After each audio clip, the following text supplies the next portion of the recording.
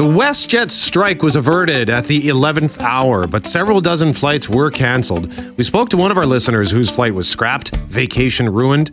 They say they'll never fly WestJet again. Starting next week, just next door to us, municipalities in Saskatchewan will have the option to introduce legal drinking in some outdoor public spaces. Would you like to see that here? Greg was at an event on Thursday night and the mayor was there. And the mayor made a big announcement on homelessness, so he joined us live this morning to fill us in. And when it comes to social decency, what is a hill on which you are prepared to die? I'm Brett McGarry, alongside Greg Mackling and Loren McNabb. We are Mackling, McGarry, and McNabb. And this is the Friday, May 19th podcast for The Start.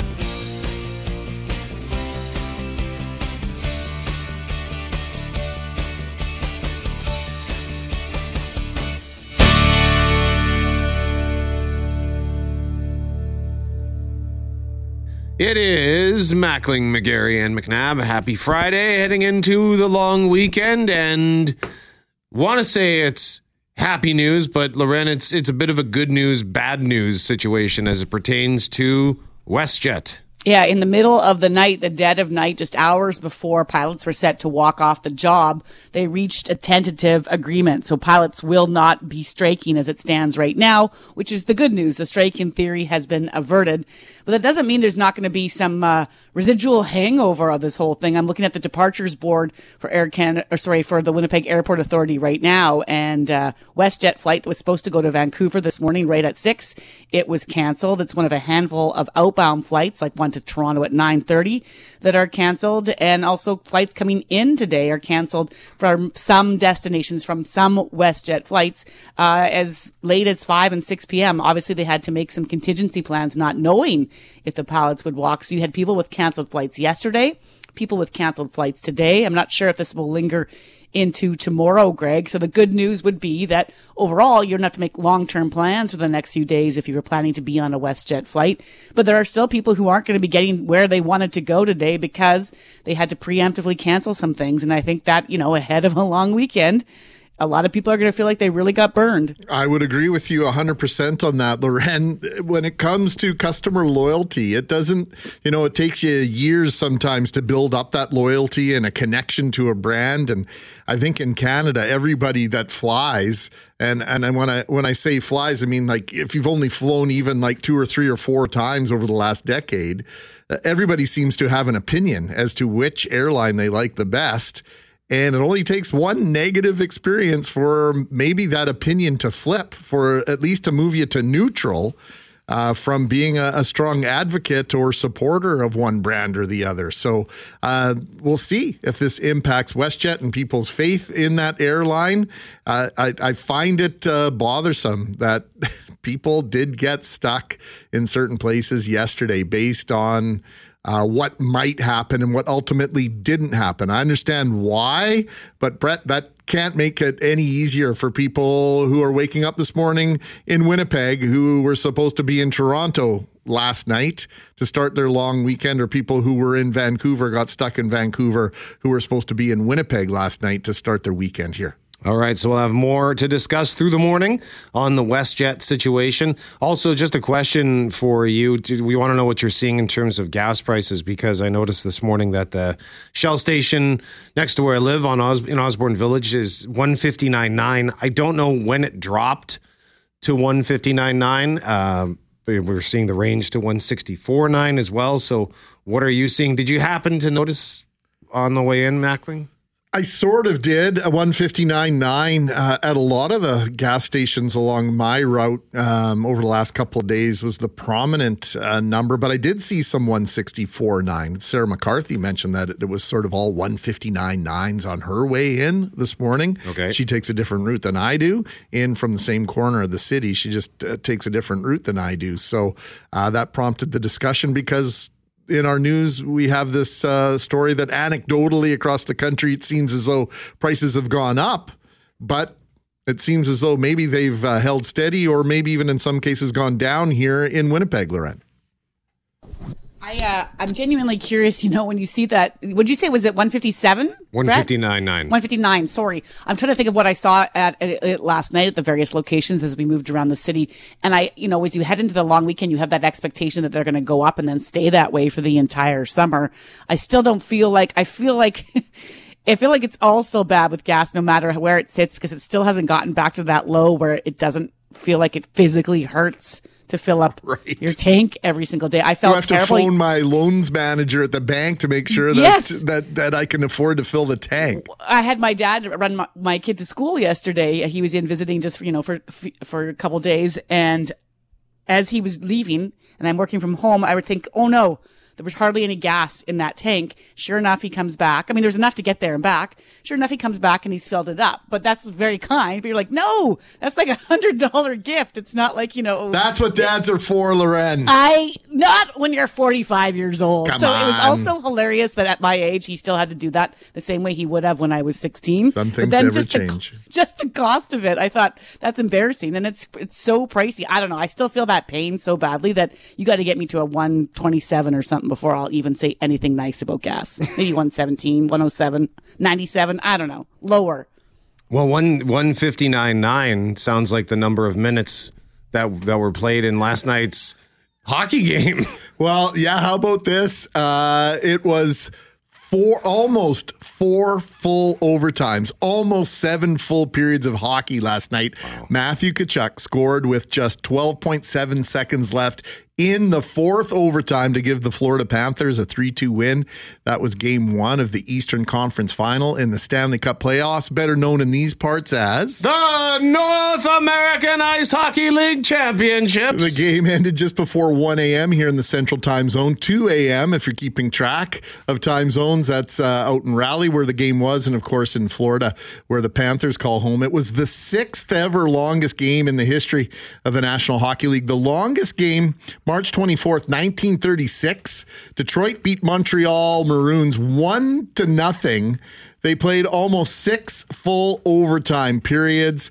This game last night is the 6th, as I mentioned, longest in NHL history. There are 3 games longer since 2000, but just barely. In fact, the 5th longest is ultimately just 1 minute longer than this game. That's a game in 2003 where Anaheim beat Dallas 48 seconds into the 5th overtime. And if you're wondering, the longest game in Winnipeg Jets history, May 24th, coming up on the anniversary of that, 2021, Winnipeg beats Edmonton in the first round.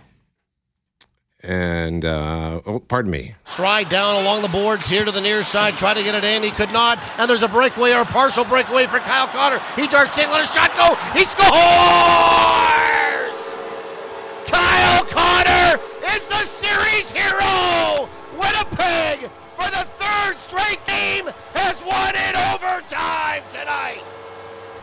Once was nice, twice was a slice, but thrice on the ice will suffice. Winnipeg wins it 4-3 here tonight with their 3rd straight overtime victory. And they'll move on to the North Division Final. There was no way I could play that clip without playing Paul's poetry there. Fantastic. Right at the end of it. That is now, by the way, the 37th longest game in NHL history. The Jets beat Edmonton in that first round to move on 46 minutes, 52 seconds into overtime back in May of 2021.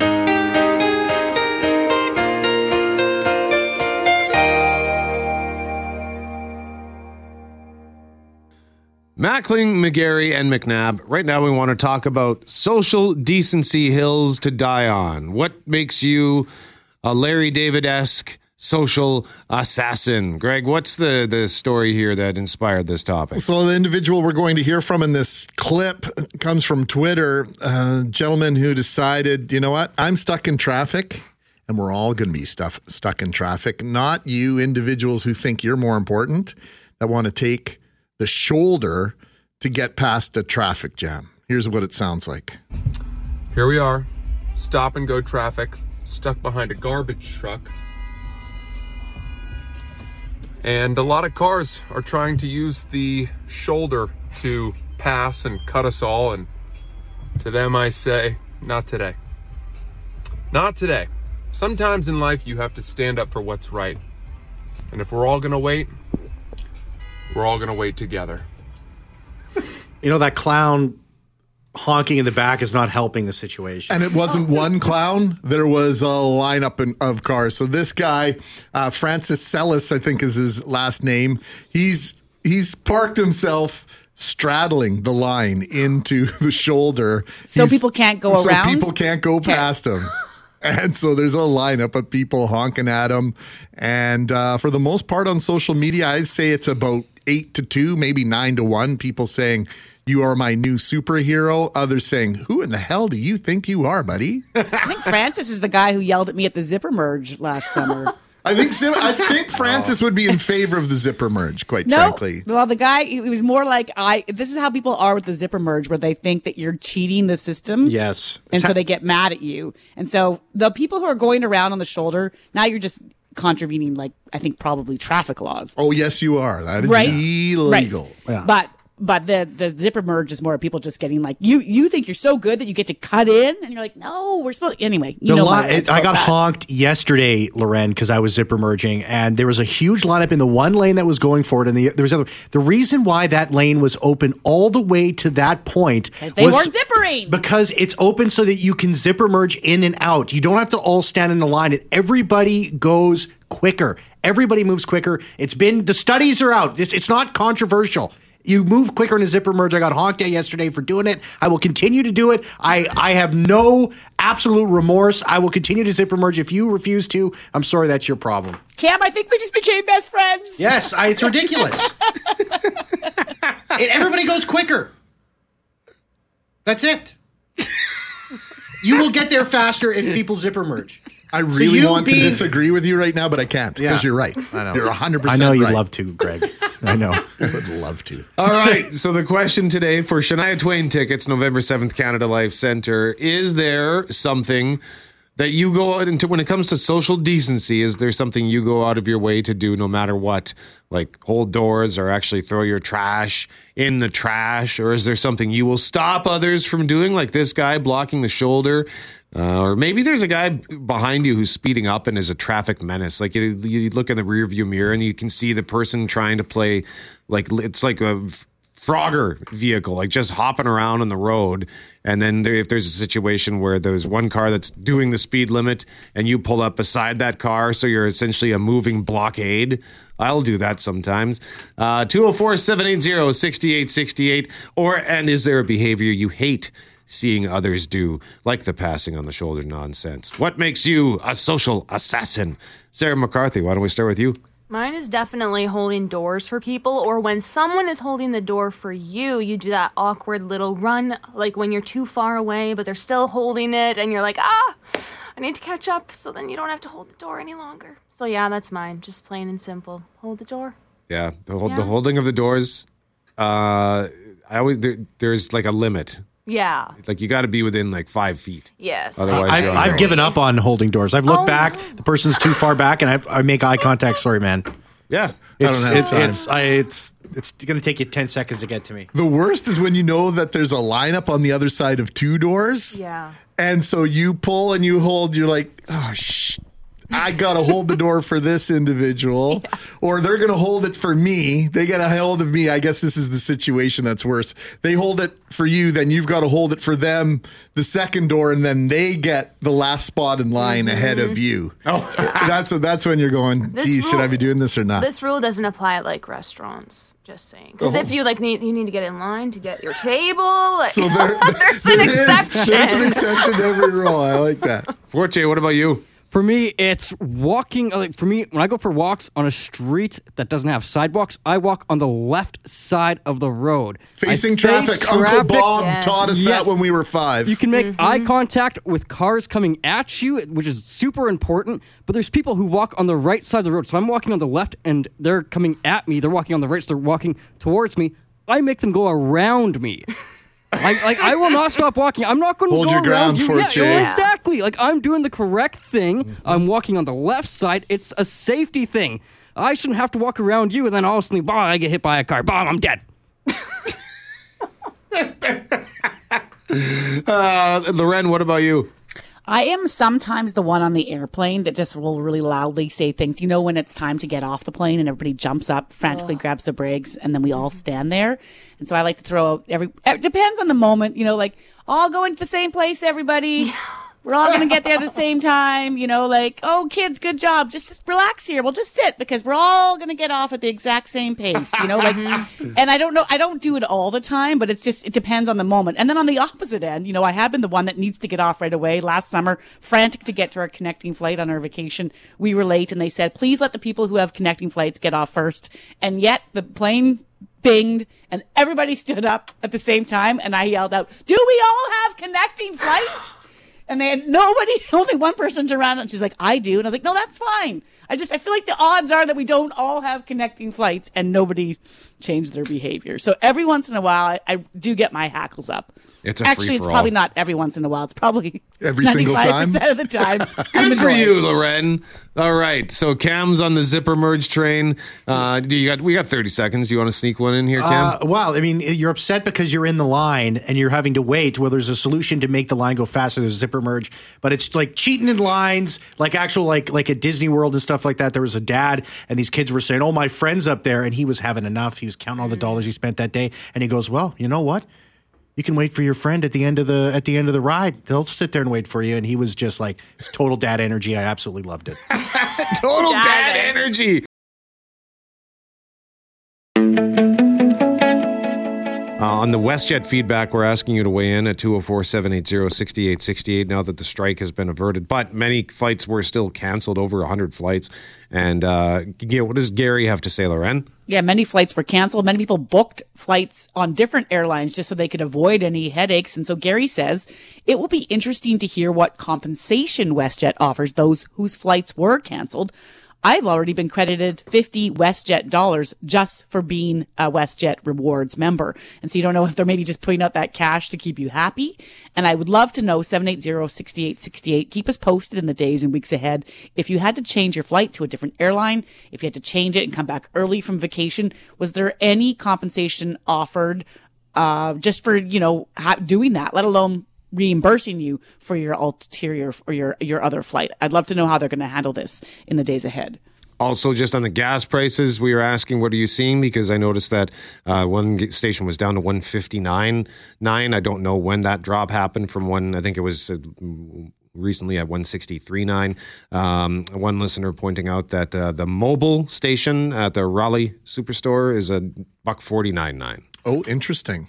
Yeah. I might have to take that way home today. Yeah, and maybe before they jack it up for the long weekend. And before we talk about what's going on in Saskatchewan, social decency hill you will die on. What does Jeff say? Jeff says the conversation reminds me of trying to get out of Costco just before the global news at the top of the hour. We were talking, amongst other things, the merits of the zipper merge. And Jeff says there are usually two lines to exit Costco where they check your receipts, but most people line up in one, and the second line either has only a couple of people in it or is completely empty. Then I take the second line that's empty. All the people in the first line look at me as if I'm cutting in front of them. Yes, I felt that stinging stare in the back of my neck. Hey, if you're not paying attention, I'm going right over there. I'm going to use that other line. Don't come mad at me. Do you not feel like you have to do that thing sometimes? Just moving over here because I can. There's open spaces, everybody. Like you feel like you have to talk it out loud. Years just ago. To not sound like you're the cutter. Anymore. Nah. No, I wouldn't do that either. It's the same when you're at the movies and there's 20 people in line for popcorn and then there's nobody in line in the other one. Like I'm going ahead of you. Sorry, I'm observant. That's the benefit of paying attention. So keep those social conventions texts coming for a chance to win Shania Twain tickets. We'll pick a winner at 9:15. Montreal, Vancouver, Calgary. They're all on the list of cities where some alcohol can be consumed in some public spaces. And it might not be some. Maybe it's as much as you want, depending on where you're at. But Quebec, for sure, has long been considered the place with the most relaxed rules. So you've been allowed to have a beer or bubbly in a park or at a picnic table in Montreal for years, as long as there is some sort of food present. Vancouver has a list of parks where this is allowed with some caveats. And the same goes for Calgary, with alcohol permitted at some picnic tables and fire pits. And so now Saskatchewan Saskatchewan is getting set to follow suit, but will there be buy-in? And would you like to see the same thing come here? So here's the deal. Starting Tuesday, municipalities and park authorities in Saskatchewan have the power to decide if public spaces like parks should allow people to also drink alcohol on site. So that means cities like Regina and Saskatoon, they'll have to vote on this and then decide if they want to create some sort of bylaw that would allow drinking in public spaces. Global Regina recently went out and asked residents, are you ready for this? I think if it's in a controlled sort of situation, like I think of those like pedal taverns, that sort of thing, like that, controlled, but not just like someone out sitting out here having a drink like you would in Vegas. It'll give it more of a European feel. I'll say that. There's definitely times that I would do it. I don't think it would be an everyday thing. And there might be people that abuse that kind of thing, but for the most part, I think it'd be all right. Ooh, that's a tough one. Well, I think if people are of age and they're responsible with it, then I don't think it's that much of a concern. Obviously, with any rule, there's going to be some abuse that happens. There's going to be some holes because no laws are perfect, but I think if it's done responsibly, then I don't think it's that big of a deal. So there's just a quick snapshot of what people are thinking to the west of us. But right now, there are no plans for any municipality to make a change. In fact, a recent survey sees a majority of people, some 59%, said they weren't in favor of introducing any bylaw that will allow for public drinking in their communities. Some citing the ability to police it and safety on their list of concerns. So what say you? 204-780-6868. If you think this isn't happening already, you're kidding yourself. It's been happening for years in public places in a variety of different ways, in a variety of different containers. People have been sort of taking the law into their own hands when it comes to public performances in public places, just wandering around. I think it's the behavior that needs to be policed, not the consumption of the beverage. If you're being a moron, if you're being disruptive to other people, that's when it's a problem. But that's just me. Yeah, I mean, like, so this is Saskatchewan, and I'm curious to see what the municipalities there do with this law once it comes into effect Tuesday, and if they'll make their own changes. I don't know if I don't have a problem if we decide to follow suit and do the same thing, except for that I just feel like in Europe, it's the thing that stood out to me that you could do it, but that doesn't mean people were doing it. It's just, it's allowed. And in fact, it's usually the tourists who are like, oh my gosh, I can sit here and have a beer. Like, how exciting. And so it's the Canadians or others that might be doing it because you can't do it that way in your own home. I do have some concerns only for the moment we're in right now, like for the place we're at right now, where it feels like, we're this dry kindling sitting here waiting for another match to be thrown on and the chaos to ensue, just based on what I'm seeing with all sorts of things with crime and other stuff that I think, would it make sense to let people do that? But you're right, Greg. The people that are wanting to do it probably already are sneaking that beer to the park anyway. It is Mackling, McGarry, and McNabb. We are talking about social conventions, social hills you're prepared to die on, whether it's something that you go out of your way to do, or maybe there's just a behavior you hate seeing, like one listener who said motorcycles that drive between cars at red lights. I know it doesn't happen often, but whenever I see stuff like that, it makes me insane. Startled me on the freeways in California. It's completely legal to do that in California. Yeah. Oh, they can just go around you? Yeah, it's shocking. Sounds bad for everyone involved in that. Not good. But I've got a friend who's got a Harley in California. He says, can totally do it, Greg. It's totally legal. Oh, wow. Okay, that's interesting. I had no idea. What does Herb say?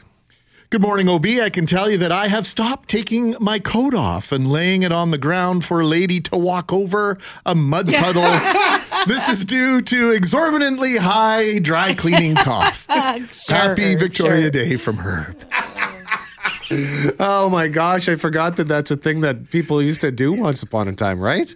Wow. Apparently in the movies anyway. Yeah. Gerhard says the hill I'll die on is walking on a sidewalk or path. I've taught my son to share the walkway. So when we approach others, we walk single file. However, others don't always extend the same courtesy. If I'm walking in a group of 2, 3, or more people are approaching, walking side by side and not moving, I stop. I will stand there and force them to walk around me. And I extend this now to malls, grocery stores, anywhere I'm walking, and a group expects me to make way. Not going to happen. Gerhard, I salute you because I deal with this every single day. Not so much now because I'm walking outside more, but when I would walk through the concourse on my way home, people just on their lunch break or whatever, 2, 3, 4 of them, like single file. Why is it that difficult a thing to put through your brain? Get out of my way. 2 abreast maximum in some places, but typically you got to go single file. So do you pause, Brett, and just wait for them to go around you as well, or say something, or is it more just that it irks you? I don't ever say anything, but I will give them an extra dose of the resting Brett face as I huff and puff my way around them as angrily as I can. So passive aggressive feedback. Yes, yeah. I should just say because there's no malice. They're just. They're not trying to be idiots. They just are idiots. Well, like Uliana's situation with the elevators, he says, wait for the people to get off before you get on. That's his common courtesy, but some people have forgotten about that too. Tell us the a story. people who stand right by the door, like they're like right on the line. The door opens and you're face to face. What do they think's going to happen?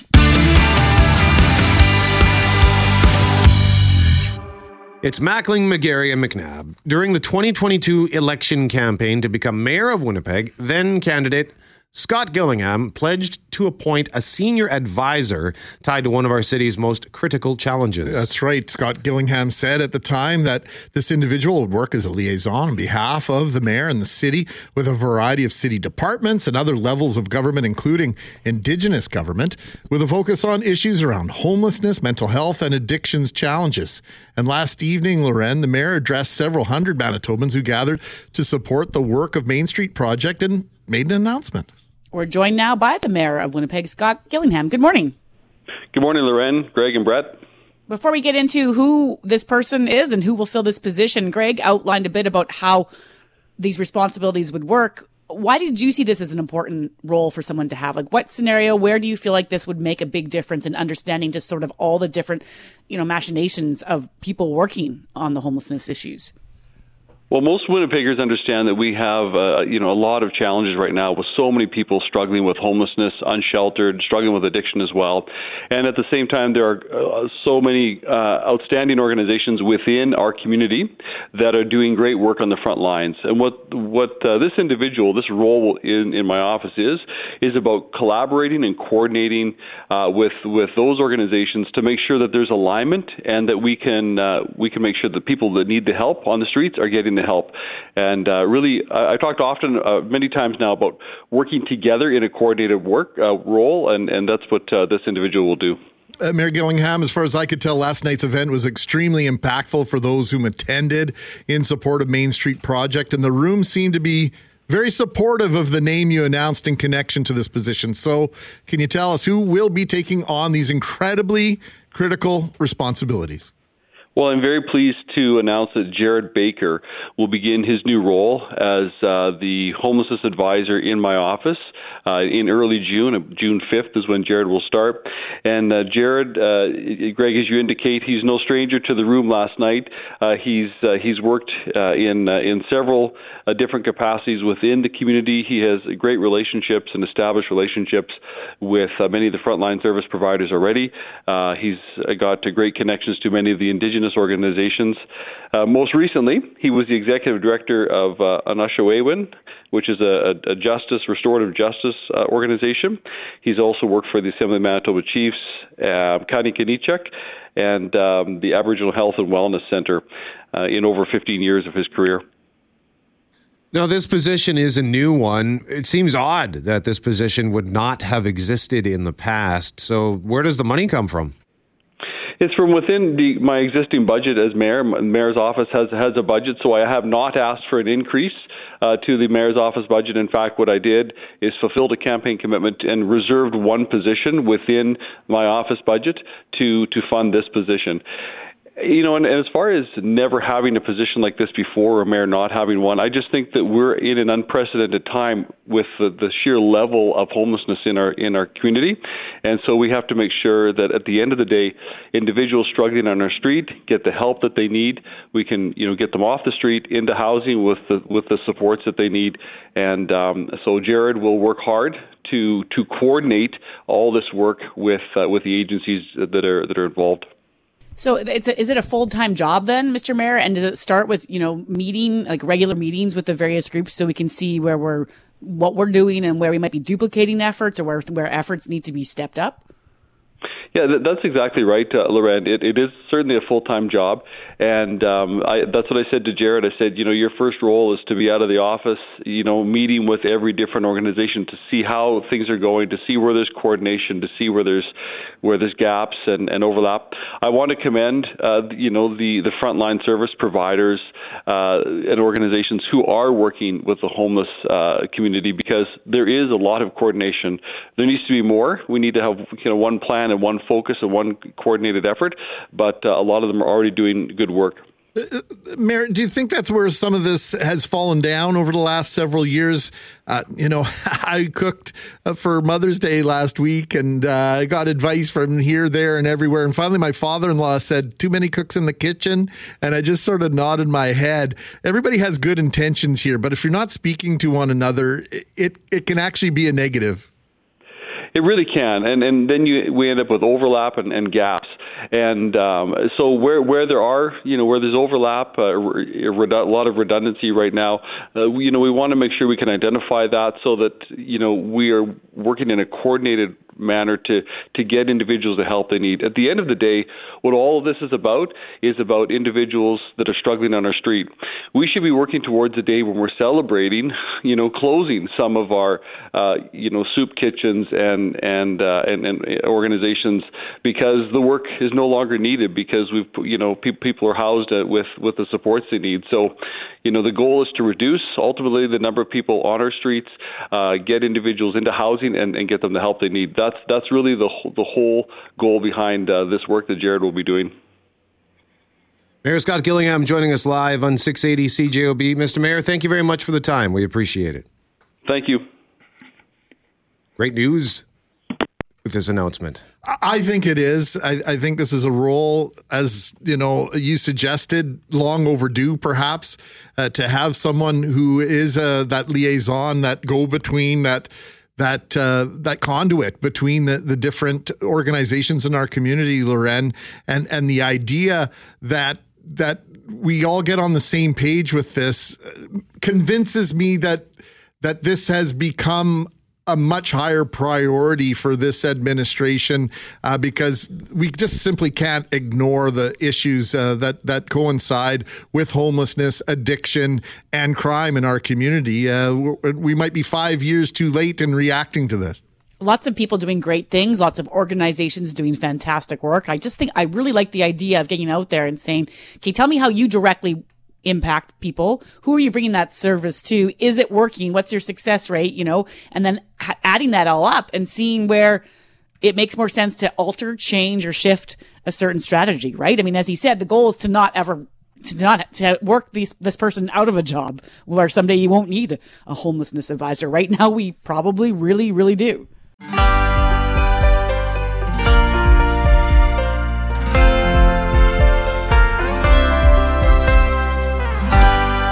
And we're asking you this morning to tell us about the social hill you will die on, the social conventions that you always go out of your way to do, or maybe the social behaviors that you see that drive you nuts.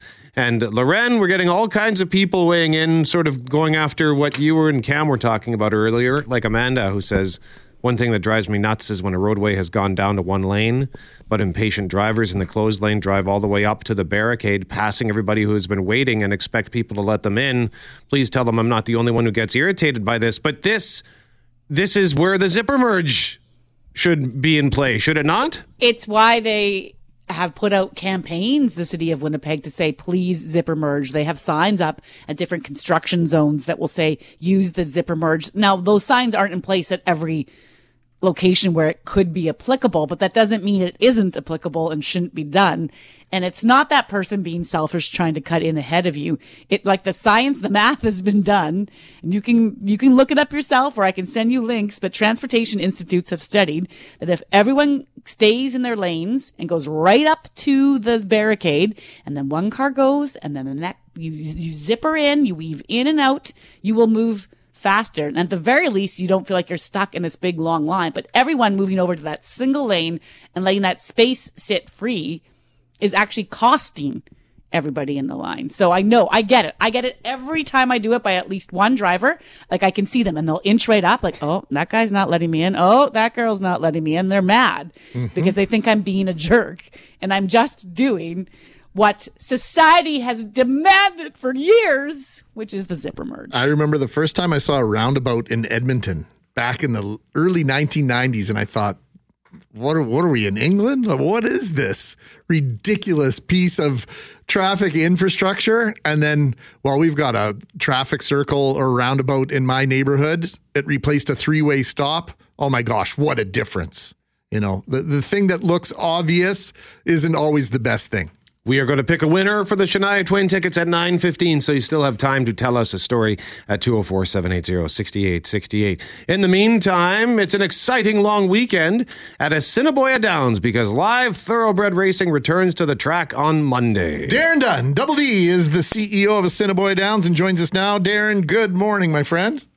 Well, a pleasant good morning to everyone. Great weekend coming up and culminating with, as you mentioned, the ponies out of the gates Monday night of Victoria Day. So it's sort of Christmas Eve for you, in a sense. Well, in a lot of ways, it's our mandate, it's our focus. Even though we are open year-round, we have so many events going on at our facility. Our primary focus and agenda is live thoroughbred horse racing, and our 50 home game schedule, if you will, is set to go on Monday night. Okay, so Darren, just for those, I'm just going to ask this right off the bat. For those of us that maybe don't like wagering, I can still have fun at the Downs, right? Well, absolutely. I mean, you can take in that live action, pick a name, pick a color, bang a program on your leg without even spending $2. Watch the horses get saddled, watch the race and hear the thundering hooves, and that experience in itself is something that we think is quite rewarding. At the same time, bring the family out on opening night. We have all kinds of free activities for the kids. And on that note, free admission, free parking, so an inflation-friendly opportunity to come out to a sporting event in Winnipeg without having to reach into your pocket. And that Kids' Night opportunity we extended in July, August, through to Labor Day Monday. Every Monday in July and August is free family fun night. Darren, it's Triple Crown season. Kentucky Derby happened a couple of weeks ago. Preakness is this weekend. They call the Kentucky Derby the most exciting 2 minutes in sports. So for those who maybe aren't familiar with horse racing, why is it known as that? Well, I think it's because there's so much action packed into such a limited period of time. It's not a 3-hour football game or 3-hour hockey game where you can kind of follow along to the nuances and the crescendos and flow of the events out there. It is on out of the gate. There's 20 horses usually going. So, and this is going to date myself, but it's like a blue light special announced at Kmart and a mad rush of carts trying to get to that product on the shelf that's going to be fleeting. Blue light special. I'm curious, Darren, how often you overhear someone in the crowd at Assiniboia Downs who might be there for the first time, and they might remark something like, "Oh, wow, I had no idea this would be this much fun," because people will assume I'm not into it. And you can't help yourself when you're there. Next thing you know, you're going all in on whatever horse it is, or you have these opinions and you know nothing about what you're talking about half the time, but you're just excited to be part of some really thrilling action. Like, what do you hear in the crowds? Lauren, I hear that all the time. That paired with, I haven't been here in a while. I forgot how much fun it is. I need to come back. And that's just it. A lot of people circle a date, and this year it'll be August the 7th as we recognize the 75th anniversary of the Manitoba Derby as Manitoba Derby Day, the day that they do come out. We welcome everybody for that, certainly. But again, the fact is that we kick things off on Monday night. We go right through until mid-September. There's that opportunity early in the week as we've positioned our schedule for Monday, Tuesday, Wednesday. So we're not going to compete with the Bombers and the amazing festivals out there, whether Folk Festival or Dauphin Fest, etc., or even Lake Life. So like this weekend, have an amazing long weekend at the Cottage. Enjoy Lake Life, but then come in early in the week, do the Downs when you're looking for something early in the week to do that's very cost effective. Darren, and it's not just horse racing. That end of the city and your property there is hosting other events, including Manitowoc this weekend. And there's also the Wonder Show's Family Fun Fair on until June the 4th. So those sorts of things must be a nice complement to what you have going on at the racetrack. That's really true. Our association with Manitowoc now for the second year in a row. The event's actually at Red River X Park next door, but we have Indian horse relay racing going Victoria Day afternoon, getting underway at 12 noon. So 5 or 6 races in unique style, showing incredible Indigenous skill on display. At the same time, back to your point, we have RCMP Musical Ride returning for the first time in many, many years, July 29th and 30th. We have the Summer of Sound Electronic Dance Music Festival, now a 2-day event this year. We have Holy Fest coming out there. We have socials, weddings, all kinds of opportunities to take advantage of our facility and open our doors to Winnipeg and Manitoba. And you're right, we like to take advantage of that and have a lot of fun outside of our mandated live horse racing. 100,000 square foot building, lots of parking, lots of opportunities to be creative, like Wonder Shows. We just had a circus the other day. So, the sky's the limit on the imagination of what you can do at the Downs. Our guest is Darren Dunn, the CEO of Assiniboia Downs. And another reason to go to the Downs, Mr. Dunn, is the food. It's always so good. Amen. I do some occasional, how can I say it, product sampling to confirm the quality, LOL. And my waistline and my 1 or 2 pack can back that up on my way to one day a 6. Having said that, we're renowned for all-you-can-eat buffet and the prime rib. We don't cheat on the meat, top 5% in all of North America that we buy. And the table's yours for the entire evening. So we don't turn our tables. It's kind of like dinner theater in a lot of ways. Come out, enjoy the amazing food. We'll dim the lights and give you an audio cue every 20 minutes to put the show on in front of you, then back to socializing at your table. But if you leave hungry, it's your own fault. It's well-priced. It's well done. We have an amazing executive chef out there. And it's something to take in. 885-333-0 gets you a reservation, and I do recommend that that's done. Darren, you have been synonymous with the Assiniboia Downs for as long as I can remember. When I was a little kid, I lived right across from the perimeter just for about 1 year on Hamilton Avenue, and we could hear the races being called. And you and I are, I think, of a similar age. When did you sort of catch the calling of the Downs, so to speak? Well, you know what, my friend, as a teenager, I've worked here since I was 15. I've never left, so I'm in year 42 coming up.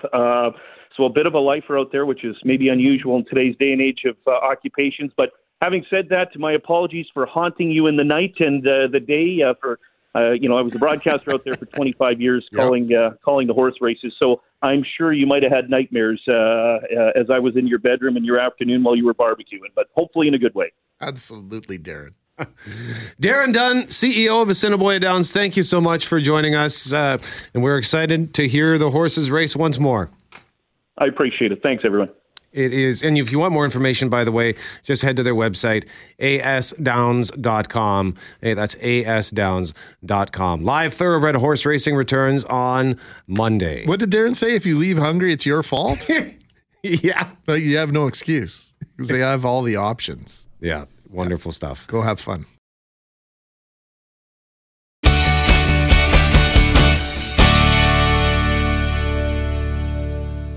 It's Mackling, McGarry, and McNabb. We are giving away Shania Twain tickets. We're asking you about the social hill that you will die on. And sometimes deliberations for who wins this thing bleeds into the segment. So here's what we're going to do. Greg, I just dropped in another one.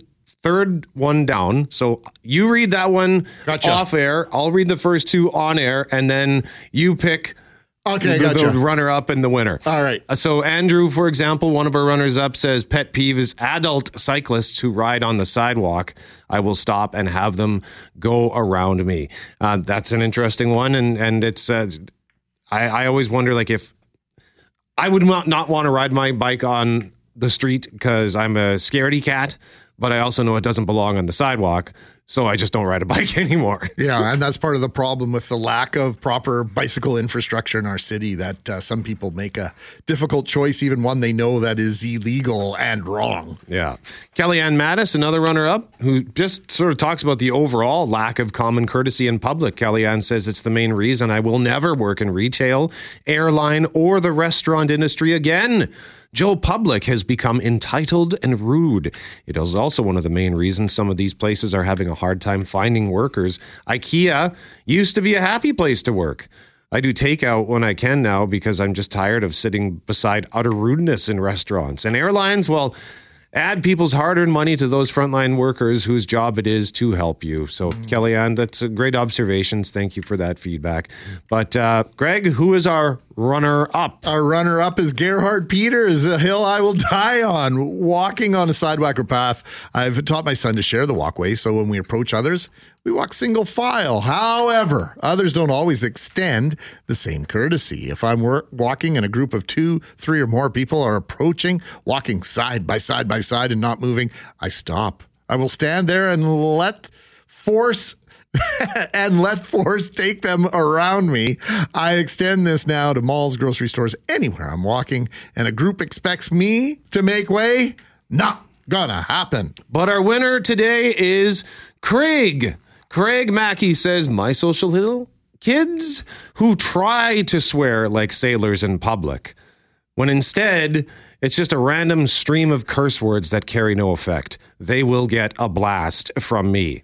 I'm not against swearing, says Craig. I'm rather prolific myself. However, 'tis an art. It's all about swear word selection, timing, and placement within the phrase. Get it effing right, says Craig.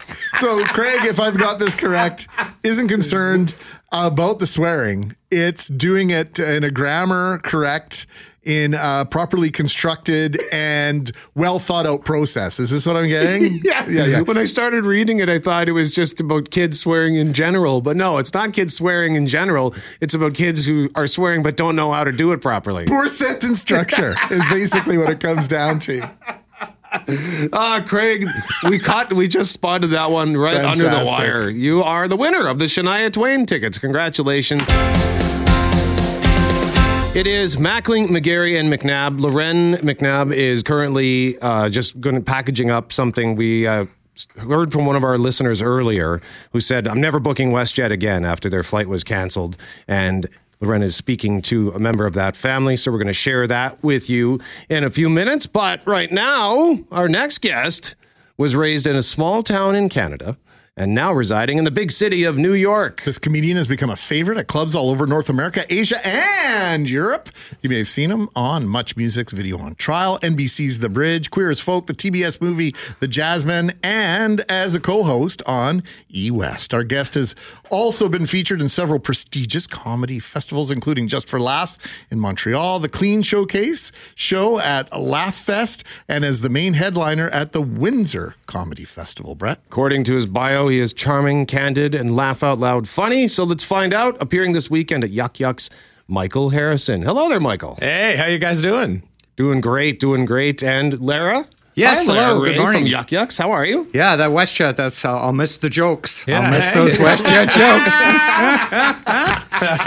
All right, so first, from which small town do you hail? I come from Violet Butte, Saskatchewan. And there it is. Right? Michael and I were talking on the way, and he goes, you've done your research. We were talking about some stuff. And he goes, well, like some people will ask, so where are you from? Yeah, it always starts with that. We have a rivalry with Saskatchewan. Yeah? If you didn't know, does Saskatchewan have more of a natural rivalry with Alberta, and this Manitoba-Saskatchewan thing is a figment of Manitobans and imaginations, or like, is there anybody in Canada that you don't like? Oh, I don't even know. I just know Saskatchewan, we have nothing. So, like, starting fights is the best thing we can do, right? Like, we're good at that. We're like, it's amazing how angry you could get when you have nothing to do. You have nothing to do. You get jealous right away. So, yeah, I assume we're after Manitoba. We've trashed Quebec. We've trashed Ontario. Don't feel special, Manitoba. All right, Saskatchewan hates everyone. Well, let me ask you this, because this is in the news that on May 23rd, some municipalities in Saskatchewan are going to have the option to introduce legal drinking in some outdoor public spaces. Ooh, okay. So you got something that we don't have. I don't know if I trust Saskatchewan with that law, but we'll give it a go, I guess. I mean, how many small towns can we burn down? Well, we'll find Since out. when has drinking in public places out west been illegal? Yeah, right. That's the other thing. Some of our listeners are asking that exact question. Yeah. And it is ironic because the first time I went to a game in Saskatchewan, to get a beer at a Rough Riders game, you first had to line up to get a wooden token. and that cost you $5. And if you wanted to skip the line and get a beer, you could get one for $7 without the wooden token. I don't know what that was all about. I think it was a trick on Manitobans. Ooh, the wood discount. I got you. Exactly. So speaking of travel, if I'm following the correct Michael Harrison on Instagram, it would appear as though you just had quite the adventure, which is that would be great if you did follow the wrong one, though. Be the wrong one, right? Yeah, by the way, so what's being a ventriloquist like? You know, like, what? And you say that because there is a Michael Harrison. There's a ventriloquist named after me. That's right. You just went through the Panama Canal. Talk about working on cruises. Wow. Yeah, I know. Cruises are hilarious. They're That's so fun. what killed the Winnipeg economy, by the way, was the Panama Canal. I know. Remember that? Yeah. I know you're bringing up a testy topic. Well done, Larry. Well done. Funny. That was the first thing told to me when I came to Winnipeg. I was like, I came from the Panama Canal. And they're like, don't say that. This is Winnipeg. You might want to keep that to yourself. We have very long memories. Yeah. 1919. Too soon. So you do lots of stuff online as well. How important is that component where, you like to perform, but you probably have to keep busy with other things too? Of course. So like how big of a part of, like how much work is that stuff? Oh my gosh, I love it right now. Are you kidding me? You get like everything's so cheap. Your phone has like 4K cameras. You can make like sketches. You can make, whatever you want. So yeah, I'm looking at making a TV show right now. So getting that together, we're looking at grants and stuff. And I put out a podcast that won several awards called Character Debates. If anyone out there wants to listen to a super funny podcast. You had a fantastic take on golf, but it's slipping my mind right now. Oh, yeah. We debated if golf's the most boring sport. Right. Oh yeah, that's right. Yeah, Greg shared that with me. Okay, so there's an actual golfer, Phil Koepka, who said that golf is the boringest sport and it should maybe be cut down to 9 holes. Really? Yeah. Brooks Koepka said that? Yeah, he said that in like 2019. So like that was sort of where that stemmed from. Is that we couldn't believe it, but that's self-admission. But really, what I'm gonna lose viewers here. I don't care. What is more boring? Maybe cricket. That would be it. It's got to be golf. Playing golf or watching it? Golf. Both. We'll go with both. Everything. Everyone who tells me a highlight of my buddies about golf is, oh man, I got so drunk. And they let me drive, and I'm like, okay, guys, that's not really the sport, but yeah. But you remember David Merry? Oh, yes, of course. David Merry used to say at the beginning of the show, Comedy Magician, he would say, Columbus came over in 1492. And if you think about the distance, that's pretty good golf. That's awesome. Awesome. The whole idea of golfers being able, like real golfers like Brett can remember the course layout of every course he's ever played and probably just about every single shot he's ever played. And so that is intimidating to me, and all my best stories prior to 2006, before my kids were born, started with me and my buddy Johnny had so many beers. Yeah, right. So talk about the type of comedy that you like to get into, because I know you and your brother have a little bit of a sibling rivalry that is featured once in a while. Yeah, fair there. Actually, is he the better looking one? Yeah. Oh my God, that's always the worst, right? This is the research you've done. This is very fascinating. Hey, I feel Stayed like up all night, Michael. Yeah, he contacted my mom, sent him notes, asked him about his brother. My brother, he actually used to get compared to like Brad Pitt, right? So I know, and I was like short and fat and had glasses and acne. I know, it was ridiculous. And then I found out when I was 14, he had a different dad, and no one told me. I know, no one told me. And I was like, oh, okay. You must have felt a little better after that. Yeah, I thought he got the good genetics the whole time. And then I'm like, oh, he just had the good dad. I guess that was it. He got the... So your time with Much Music's video on trial, any sort of like highlight videos that you got to roast in that? Oh yeah, that's I did YOLO with Drake. I remember that was when I first found out what YOLO meant, and I was like, oh yeah, this guy's so cool. This guy, you only live once. I'm in on that. Calvin Harris, everyone, but it becomes like such a blur because you're like, oh, I just got to be mean. That's all I have to do on this show. So, yeah, video on trial was fine, but it was also so easy. So easy. Is that your nature to find the negative, or do you try and come at things from a different point of view? Not really. I'm more like, I'm more like just honest, vulnerable. Like right now, I'm talking about like, I don't know. We never talked about what I could say on here, but like I have a very funny story about immigrating to America, and I'm not lying. I had to do an interview. They asked me if I ever committed a genocide. What? Yes. Can you believe that? To immigrate. And I was just sitting there like, why? What did you hear? You know, like, I don't understand what you're talking about. You have to be careful how you answer that question. I know! Too, especially as a comedian. Hilarious. Isn't it great that they think that people who do that are known for their honesty? Like, they're just going to walk in. Yeah, I killed a ton of people, but I'll never lie. I guess you heard. The gig is up. First question, you're done. Right? It's like, why did we wait this long? You should have put it in the application. Well, speaking of the gig, Lara, when can we see Michael Harrison this weekend? Yes, with the holiday weekend, we have one show tonight and one show tomorrow. Ooh-wee. And, they're filling up, but come on down. It's a very high-energy show. Dean Jenkinson, I was speaking about your brother, a little bit of a doppelganger there. You know Dean? I would say. I put them side by side. They were in the same position on stage. But Dean's going to be emceeing, and I might go up and do a set. So, it should be a fun show. Yeah, guys. And also find me on Instagram at Michael Harrison Comedian and check out my podcast, Character Debates. We've won 4 awards now, so nice. Do it up. Congratulations. And not a ventriloquist. Not a ventriloquist. You won't see. The only dummy will be me. That's it. That's the only one on stage. Michael Harrison performing this weekend at Yuk Yuk's. Nice to meet you. It's buy one, get one for the 2 shows. Yeah. Okay. In tribute to the holiday. Anytime you guys try to close this, we're going to interrupt you. Yeah. And say Here's like what I'll do now. Mike 1 off, Mike 4 off, Mike 2 off. We got to get out to hear from Loren's WestJet situation next after we check your forecast on CJOB.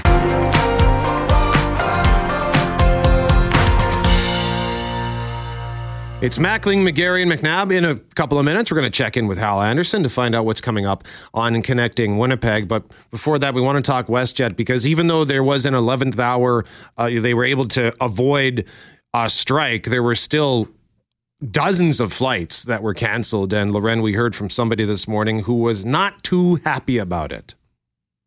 That was listener Clint. His wife, Shannon Gresbenek, just got off the phone with her. So she and her husband and their daughter, they had a 6 p.m. flight to Abbotsford to visit family in BC tonight. Their daughter works up north, so she took an entire week off because she had to make the drive down here for the trip and then, of course, the drive back next week. Their flight tonight was with Swoop, which is the low-cost version for WestJet. We were watching the flight statuses last night, and at 10:30, we noticed that our flight with Swoop to Abbotsford showed canceled. We still have yet to this morning, we have not received any kind of email stating that it's been canceled or that there will be refunds. There's just been no communication whatsoever. And with Swoop, you can't call or get any kind of information from them. Because it's just an online service? Correct. And so what we did is, when we got the cancellation showing last night, we had to cancel our Flair bookings home because we were booked with Flair to come home on Monday out of Vancouver to Winnipeg.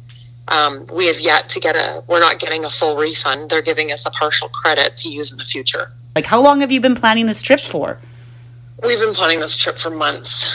We have a whole bunch of stuff that we're booked into, doing zip lining in Whistler and a boat tour in Vancouver and a bunch of things that my sister-in-law booked us into that she's now trying to scramble and try to find other people to go with her for this because they won't give her money back on that either.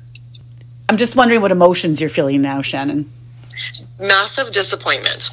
We haven't yet to be out to my sister's since her husband passed over 8 years ago. So she was really looking forward to us coming out and seeing her new place and enjoying the weekend with her. So the disappointment is not only with us, it's with her and her family that were unable to come. And she's made a lot of arrangements, taken time off work and done a bunch of things for us to be there. And it's just not going to happen. So I don't think that we're going to be able to do this again. Like, we have really different schedules, and being able to arrange something to do it again for this summer won't happen. It may have to be another year from now. So they're out this trip, guys. They're out the flight. They're out the vacation days their daughter took off. They did try ahead of last night's cancellation to book with Air Canada when they heard that the strike was potentially coming. They did look to make backup plans, but the flights on Air Canada were in the thousands of dollars for them all. So they also feel like they're being taken advantage of by Air Canada. Shannon says her husband will never fly WestJet again. They're not mad at the pilots. They're mad at the response and the customer service right now. Zero communication whatsoever. And this trip that they've been planning for, as you heard, for months, they don't know if they'll ever get to do it again.